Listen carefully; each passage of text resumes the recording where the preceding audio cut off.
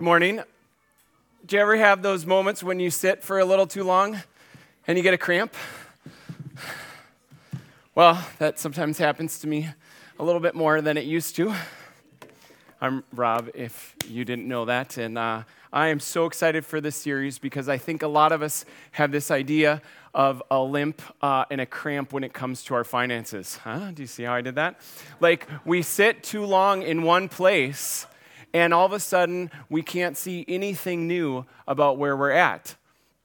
And I don't know, but in this new year, I don't just need new resolutions about finances or about health, although, maybe I should go to the gym more. I need a new revelation. I need to be reminded by God of who I am and what He's calling me to in this new year and in this new decade. God says that if anyone belongs to Christ, he or she is a new creation. The old is gone and the new has come. And so it's from that place in this new year that I want to invite us to have all of our being surrendered to God's design and God's desires. Think about the areas of your life: financial, vocational, relational, mental, emotional, and physical. God wants all of those areas of our life to be in relationship with Him. And if you're wondering about, why we're talking about money, it's because really, I think as a society and as a church, we've had a cramp. We just haven't addressed it, really haven't talked about it for too many years. And so this isn't the only area we'll be talking about in 2020, but it is the area that God laid on my heart that we needed to start with. Not because we need money. Well, actually, we do need money. But we need money because we're a living organism and an organized institution or a dynamic organization. So just like a living being needs money to thrive, an organization needs money to thrive. So yeah, we do need money, but we don't need money in the sense that we're desperate for money. We actually ended the year in the black and on track. I know, praise God. On track with our expenses and our giving. So thank you for your partnership and your generosity in that. We are talking about money again because it's God's desire and design for our finances, as in every other part of our life, to be connected to Him. And, the Bible talks about money more than 2,000 times. In fact, Jesus talks about it more than anything else, except maybe if you combine faith, salvation, and the kingdom of God. That's the only thing that tops it. And if you're a Christ follower, I believe you will find this series that we're going to do over the next 5 weeks hopeful and helpful. And if you're not sure you believe in Jesus, or you're sure you don't believe in Jesus, I think you'll still find it positive, practical, and even inspiring. Because when you see people who you don't agree with uniting together and giving generously to causes that you do agree with, it changes you. The series that we're going to do is based off the principles from Dave Ramsey. Dave Ramsey is the creator of Financial Peace University. He is also the creator of EntreLeadership. He's the author of way too many books, I'm sure, podcasts, radio shows. But overall, Dave loves Jesus. And he did a talk a couple years ago on this biblical view of wealth that I thought, man, it is so good that it's better to have him do it. Next week, I'll be talking about the spirits that surround finances and affect the way that we handle them. And the week after that, I'm really excited. I have a friend who's a former pastor and now a financial advisor who's going to talk about one of the monsters around money. So I hope you're back for that one. So with that, would you pray with me before we begin? Lord, I am thankful that you tell us that your mercies are new every morning, that your faithfulness is great, that you are full of compassion, and that each new day you long to begin anew in us. God, I pray that we would see this new year not as a way to get really fired up about some resolutions that we can work really hard for, but to get really fired up about who you are and how you have called us to be your children, to live in your image, and to reflect your glory. I pray that you'd give us eyes to see, hearts and ears to hear, and then the strength to apply what we hear today. In Jesus' name, amen.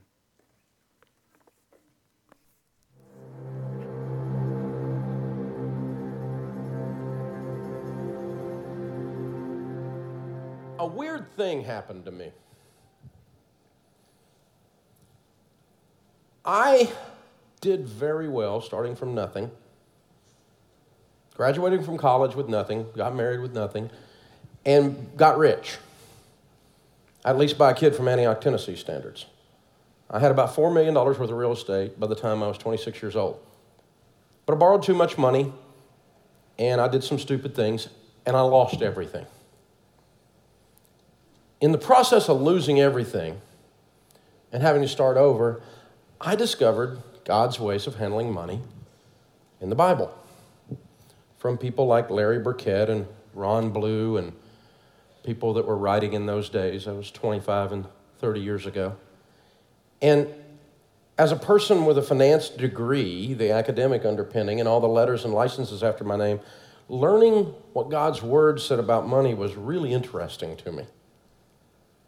It was a natural gravitational pull for me in my spiritual walk. I was a baby Christian at that time. And so I went from having nothing to having a lot to having nothing to starting to apply these principles, and they worked. And that started to create a problem for me. Because as I started to build wealth the second time as a Christian, I started having these worries and these thoughts. I didn't want to be that guy. You know the one I'm talking about. Have you ever worried that if you got enough wealth that it would ruin your life because you've seen other people have that happen? Say yes. You've watched people who got wealth either suddenly or over time or inherited, but whatever reason, they were okay, and then they got money, and they weren't. It was not a blessing. It ruined their life. Say yes. I didn't want to be that guy. I'd already been through one ride, up and down, because I was stupid. Not because I was arrogant. I was just stupid. I was arrogant and stupid, but mainly because I was stupid. And I just didn't want to be that guy. And worse than that, when you do God's ways of doing things, did you know they work? And so I'm doing God's ways of handling money, and it's working. So I'm starting to have some money. I'm out of debt. I got an emergency fund. I'm investing for the future. The mutual funds are building up. I'm starting to have some money. And so I'm worried about, am I going to mess me up? That's a real concern. Worse than that, I kind of got past that after a while, but I started worrying, this is going to screw up my kids. Because you want to see some screwed up kids? Let me tell you, there's two types of rich kids. Screwed up and not. There is no middle ground. They're freaks or they're the best on the planet. And I've met them. I've met generational wealth families all over this country. I know a bunch of them. I know a bunch of them that are Christians. And there are some incredible third, fourth, and fifth generation young people out there walking in wealth. And there's some Fruit Loops. Y'all see them. It's called reality TV, isn't it? And so I didn't want that to happen to me. And so I started studying Scripture, and I started looking at, now we've been doing financial coaching through the Bible in our organization, nationwide, on radio and in classes and in one-on-one sessions for 25 years. And so we do this stuff every day. I mean, we got our hands on it. We know what's going on. And so I started seeing these people progress through the process from broke to not. And I started wondering, really, what does the Bible say about this natural progression, this wealth evolution, if you will, that I was observing? And I think I figured it out. I'm going to share it with you. Then you can decide if I figured it out. But I'm pretty sure I've discovered a biblical pattern for wealth and how it's supposed to work in your life if it's going to be a blessing. The first thing that happens is you start with what we call now. Now is, I kind of got my head down, I'm paying my bills, I got to pay the light bill, I got to put food on the table. Thank God it's Friday, oh God, it's Monday. Y'all know what I'm talking about. All the money comes in, all the money goes out, I'm just paying payments and I'm working. And it's not working. I just feel like a rat in a wheel. And that's where a whole lot of people are. They're stuck in there now. They just run, get nowhere. But then when you insert biblical principles into their lives, they start to win. And it's okay, by the way, that you started with now, because the Bible says take care of your own household first, or you're worse than an unbeliever. You're supposed to take care of your kids before you have some grandiose ministry thing over here. You're supposed to feed your kids. That's not wrong. And anybody who guilt trips you and says, don't pay your light bill so that you can give to their thing, that's not a biblical admonition. You're supposed to take care of your family first. That's what the Bible says. So I want to release you to do that. You need to start with right now. Now, while you're in the now, you're functioning, and you need to be really leaning into the basic biblical financial principles. It's get out of debt because the borrower is slave to the lender. It's get on a budget because Jesus said, don't build a tower without first counting the cost. It's save money because in the house of the wise are stores of choice food and oil. And it's live on less than you make because a foolish man devours all he has. And it's give because God loves a cheerful giver. And so you lean into these basic biblical principles of saving, getting out of debt, living on a plan, and you're impacting your money instead of the lack of it impacting you. And the more you do that, margin starts to occur. And you start to say, all right, I really do believe the borrower is slave to the lender. And I'm really going to work my tail off and sell so much stuff the kids think they're next, I'm getting out of debt. I'm not kidding about this Bible stuff. This is real. MasterCard has ruled my life for too long. I'm done. And you lean into this, and you work like a crazy person, and you do what you can do, and God looks down and says, that one's growing a brain. That one can be trusted. And so you not only get yourself out of debt, you're on a plan, which is what intelligent, wise people would do with money, and almost no one does. So not a lot of intelligent, wise people with money. You have a written plan every month. And you start living these things, and as soon as you do that, you get rid of the debt, and you bring in savings, and you're on a plan, and you're giving, and you're living on less than you make, all of a sudden what happens is you don't have to worry about right now because there's wiggle room in there. Margin starts to occur. You don't have the payments, and you got the savings. You can kind of breathe, and what happens is you look up, and you go, wow. Because you had your nose down. You had to. And that's okay. But the natural evolution is your head comes up. And as your head comes up and you'll look towards the future. And we call looking towards the future then. Now, then. And it is good to look towards the future because the Bible does say in the house of the wise are stores of choice food and oil. The Bible does say where there is no vision, the people perish, as in die. You will retire with nothing if you don't start investing towards the future. Now, when you're trying to eat, you can't worry about stuff like a Roth IRA. That's a theory. But when you get the wiggle room, as soon as you got the emergency fund in place, you got the debt cleared, your head comes up and you say, hey, we're going to start investing so we can retire with dignity. Instead of my game plan is I'm going to work all my life and hope the government, which is well known for its ability to handle money, will take care of me. My game plan is when we grow old, we're going to buy a cookbook, 72 Ways to Prepare Alpo and Love It. I'm going to live on social insecurity. No.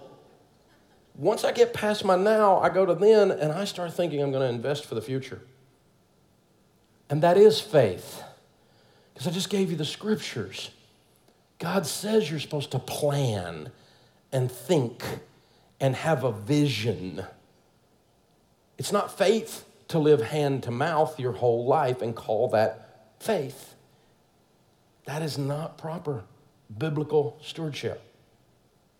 In the house of the wise are stores of choice food and oil. See, if you're 30 years old and you save 15% of your income, the average household income in America right now is about $48,000. 15% of that is $7,200. If you save $7,200 a year into a decent growth stock mutual fund and a Roth IRA from age 30 to age 70, you'll have $7.4 million. Say, wow. I mean, what if I'm half wrong? Seriously. Where there is no vision, the people perish. $100 a month saved from age 30 to age 70 is $1,176,000 in a Roth IRA and a good growth stock mutual fund. A millionaire. Where there is no vision, the people perish. But you can't look at that till you get this done. And as soon as you get this done, it is a natural biblical progression to look at that. That should be your next step. And you start thinking about your kids' college. How many of you got kids you'd like to send to college? Well, everybody talks about it, nobody does it.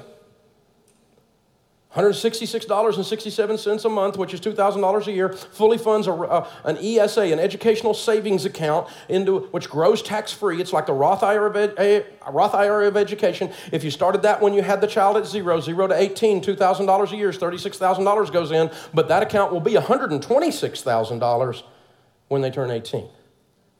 And they can go to school without a student loan. Anywhere they want to go, pretty well. See, that's then.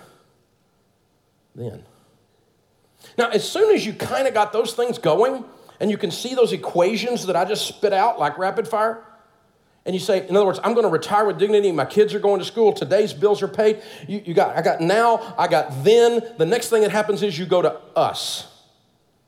And us is when you look around out of your peripheral vision and you realize I've got kids.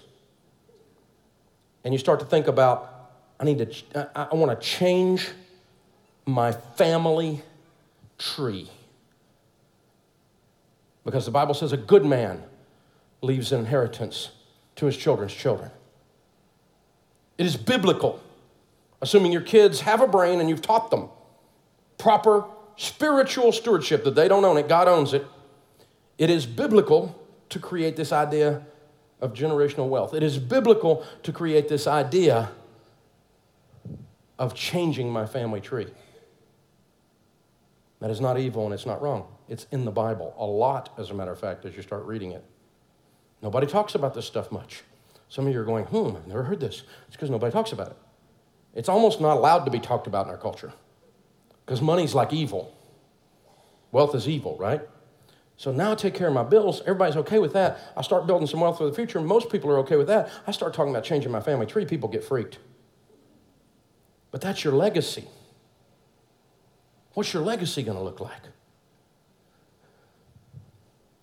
It's fun to look back into your heritage and find family members.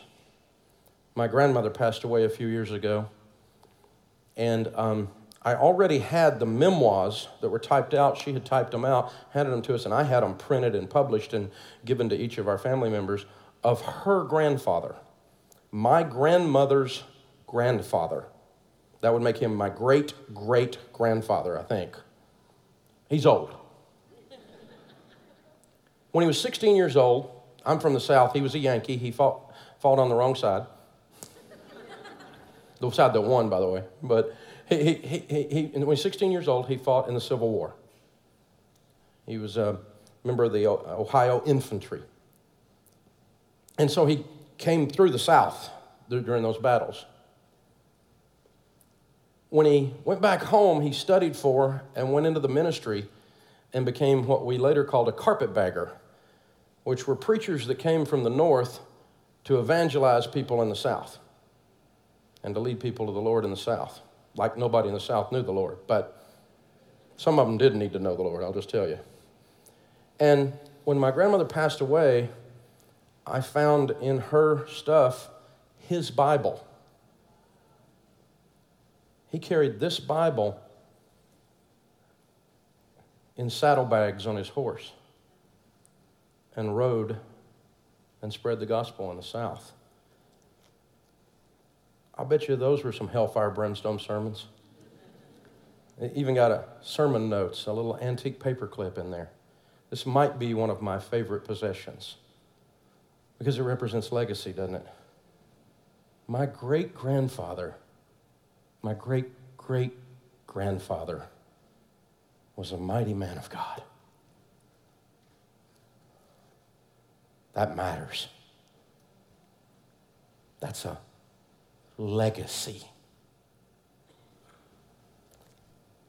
And I start thinking about my grandkids, my great-grandkids, my great-great-grandkids, who I obviously will never meet this side of heaven. And I think about legacy. And I think about, what does it take to change my family tree? If that doesn't inspire you, you don't have blood in your veins. If you got kids and that doesn't get you moving, something's wrong. You're just self-centered and dysfunctional. Because as soon as you get the now taken care of and the then taken care of, the natural progression is we go to the us. Now, I don't want to just leave money to my kids. It'll screw up their lives if they have no character. So how do I keep money? How do I safeguard us and keep us from blowing up? Well, I think it starts with me. And we look at wealth as a reminder and as a safeguard through three different lenses. One is we want to remind ourselves that whatever you are when you become wealthy, it will be magnified. If you're a jerk and you become wealthy, you're going to become a colossal jerk. If you're a giver and you become wealthy, you will become what we know as a philanthropist. Whatever you are when you get money, if you have a temper, you're going to be a rageaholic when you get money. If you're kind and patient, your patience will be legendary when you get money. It magnifies whatever you are. And so I got to be real careful about what I are if I'm going to be on this progression to build wealth biblically, because it's dangerous. When people don't have the character to carry it and they get the money, it destroys their life. I go in and I speak sometimes to sports folks. I was at a rookie camp for the NFL not long ago, and I was trying to explain to those young men, NFL stands for not for long. The average NFL career is 3.7 years. But nothing's brighter than a 22-year-old except a 22-year-old that got a $10 million signing bonus. And I'm trying to go, wake up. Because what you are just grew up and just blew up. And we get to see you in the news if you are stupid. Because now you got the money to do stupid on steroids. Y'all know what I'm talking about. You magnify. The second thing, if I remember that helps me stay and helps people that I've met who do a good job with their character as wealth comes on board, is they remember who owns it. God owns it all. And so if you start going, I've got $10 million, you're messed up. God's got $10 million, I happen to be managing it. Well, why did he let you manage it instead of me? Because apparently I was better at it. Why did he let somebody else manage $1 billion instead of me? Apparently they were better at it. So that's his deal. He's God. He gets to make these decisions. And I don't have to, thank goodness. But I do know whatever I'm in charge of, those cars, that house, those mutual funds, that business, those kids, that dog, those are God's. And I'm managing them. And if I can keep that emotional disconnect there, that I don't own it, it's not mine. If I don't get that ugly spirit in my heart, then it helps me to manage any amount of money. Because you know what? It's easy to manage other people's money without emotion. It's also easier to give away other people's money. And when you take ownership, it makes it hard to give. But when you're just managing it for God, you're giving away somebody else's money. If I walk out here and I give one of you guys this $1,000 that's in my pocket, and as soon as I hand it to you, I say, you have to give away $100 of it immediately to someone near you. You go, okay, let's see. You just gave me 10. I give them 1. I keep 9. I said, yeah, that's the deal. Oh, no problem. Can we do that again? because they didn't have the money in their hand long enough to have become emotionally attached to it. But if I let you carry it around for a week, and I say, hey, that money I let you hold for me, I want you to give 100 of it away. You go, wait a minute, hold for you? I thought you gave it to me. It's mine. You suddenly took ownership of it. You're going, I don't know about this thing, giving some of that away. I kind of got plans. Uncle Benjamin and me, we're like best friends now, right? So, you see what happens when you become an owner? The other day, we were doing a thing at my office, and I've got an accounting staff at my office among my 400 team members, and we were making a donation to a thing, and I walked back to my controller, and I said, I need you to write a check for $10,000 to this ministry, and I'm not bragging, it's just something that's part of what God's plan was, and you know, I didn't notice her going, $10,000? That's so much, are you sure you want to do that? She's like, okay. It really wasn't hard for her to give away my money. If you can maintain that ownership perspective, that you don't own it, you just manage it, it changes your generosity, but it also changes your ability to handle wealth without the wealth screwing you up. And then, of course, you need community around you. In the multitude of counsel, there's safety. You need people that love you around you. And you need to be careful who you're hanging out with, because you become who you hang around with.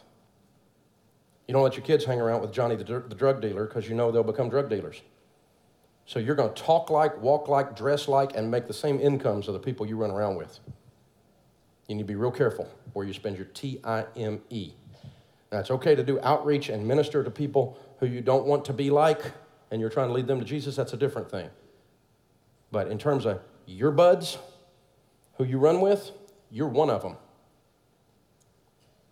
In a scary way, you're one of them. Even the way you roll your R's when you speak. So be careful of your community, because that'll help you to manage wealth from a proper spiritual perspective. Now, once I've done that for me, then I need to do that for my marriage, because my marriage is going to be magnified. The problems in your marriage, when you get money, they're going to be problems. It's going to be Mount Vesuvius. It doesn't get better. Everything doesn't get better with money. Everything that's bad gets worse, and everything that's good gets better. It's not going to solve your marriage problems because you get money. It's going to make them worse. The divorce rate among lotto winners is 4-fold the national average. They got money, and they said, I'm out of here. It blew up. Interesting. Sudden wealth is really scary. And then if I'm going to do that with me and I'm going to do that with my marriage, maybe I ought to do that with my kids. I'm going to start with my kids. I'm going to say, my kids, whatever they are, they're going to be more of it when they inherit this wealth. So they're doing drugs, they don't get to inherit the wealth. They're out there running a life of prodigal sin, they don't get to inherit the wealth because they're not going to be a good manager for God, and it's not my money anyway. I'm managing it for God. So what kind of manager would give it to a drug dealer, even if it's your kid? None. So my kids are real clear. Walk with Jesus, stay in the will. Don't walk with Jesus, out of the will.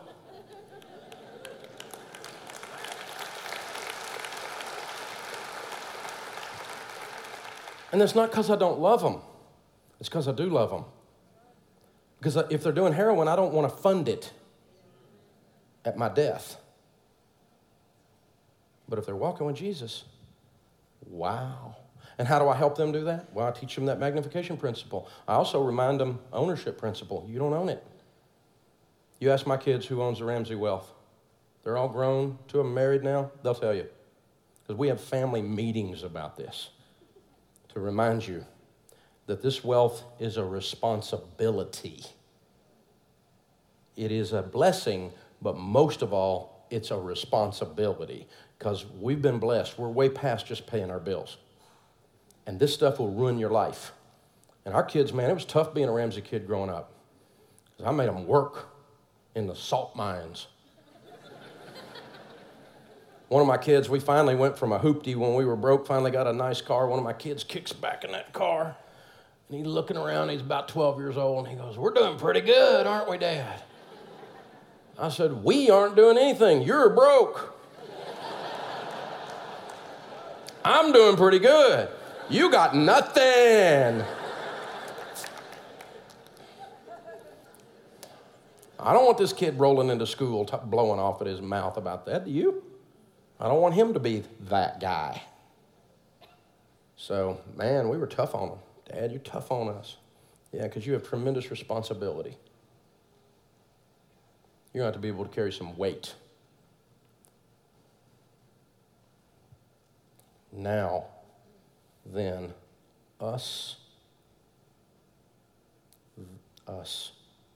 Now, us works like this too.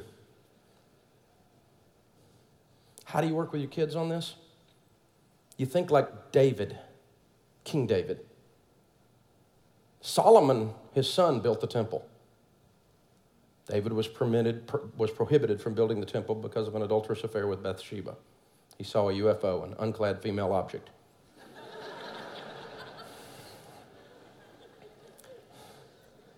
Right? So God says, you don't build the temple. Solomon builds the temple with David's money. My friend Robert Morris, who wrote one of my favorite books on generosity, The Blessed Life, says in that book that biblical economics has dictated that the temple in today's dollars would be $21 billion to build. That was built. That's Bill Gates kind of money.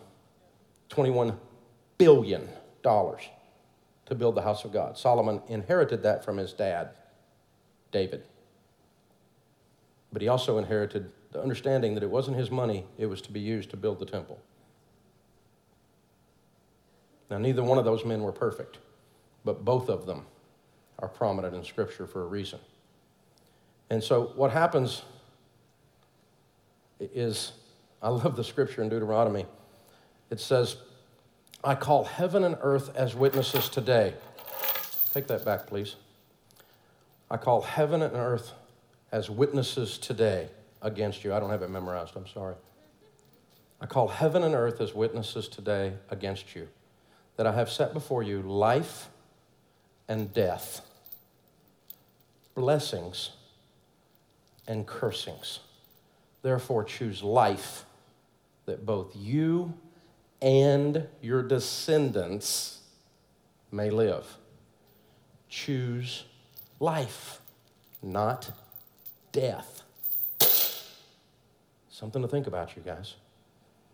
Now, what happens then is once we've done now, then, us, the next thing and the last step of the progression is your vision broadens beyond your family tree once you know you've got that done to them. Them. And them is all the needs of the world that God is going to put in front of you and assign you to do. Did you know $7,000 will drill a well in Haiti? And it changes not only the village, it changes women's rights, it changes education, it changes marriage, it changes life and death because they die from dirty water.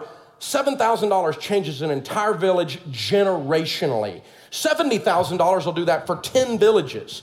A handful of mosquito nets changes people's lives in Africa. There are people within 20 minutes of your house, a lot of them that are hungry. $10,000 will change their life. A $1,000 hoopty car will change the life of a single mom who's catching the bus. Going to grandma's house on Thanksgiving, and you stop at the Waffle House. Let me tell you who's working at the Waffle House on Thanksgiving. Somebody that needs a job bad. They're at Waffle House, and it's Thanksgiving. 2 indicators. They need a job bad. Be sure you leave a $200 tip. And just for fun, sit in the car and watch. Don't leave them a track on how to meet Jesus. Don't be one of those people that servers hate to wait on Sundays because some Christians are cheap. Don't be that. Just leave them a couple Uncle Benjamins smiling at them. It's weird, isn't it? Can't do that if you're broke. Margaret Thatcher said no one would remember the Good Samaritan if he didn't have coin. He paid for the man who was left in the ditch to have a place to live and food to eat and a place to be healed. And he told the innkeeper as he walked away in Jesus' story, if it costs more than this, I'll give you the money when I return, keep an account of it. So he left him money and a promise to pay whatever else it took. I've noticed that poor people can't feed poor people. Interesting idea. Now, take care of your household first, or you're worse than an unbeliever. Then, where there is no vision, the people perish. Us, a good man leaves an inheritance to his children's children. Them, God loves a cheerful giver. I've got a good friend who's an Orthodox Jewish rabbi, and he wrote this wonderful book called Thou Shalt Prosper, Rabbi Daniel Lapin. He says, as the Sabbath ebbs away each Saturday night, Sabbath in a Jewish home would be Saturday, Jewish families prepare for the productive work week ahead by singing the joyful Havdalah service. The Havdalah service is recited over a cup of wine that runs over into the saucer beneath. This overflowing cup symbolizes the intention to produce during the week ahead, not only sufficient to fill one's own cup, take care of your own household first, but also an excess to be used for the good of others. Maybe you should keep pouring, and maybe your cup should be a cup and not a swimming pool. And it's not a thimble either. You decide the size of your cup, but keep pouring and let the overflow be for the good of others. This is a biblical framework for a proper way to view wealth. When you do it this way, you're going to do it properly. People aren't going to understand, but people never understand. It's none of their business. This is your job before your Lord Jesus. Take it as your duty.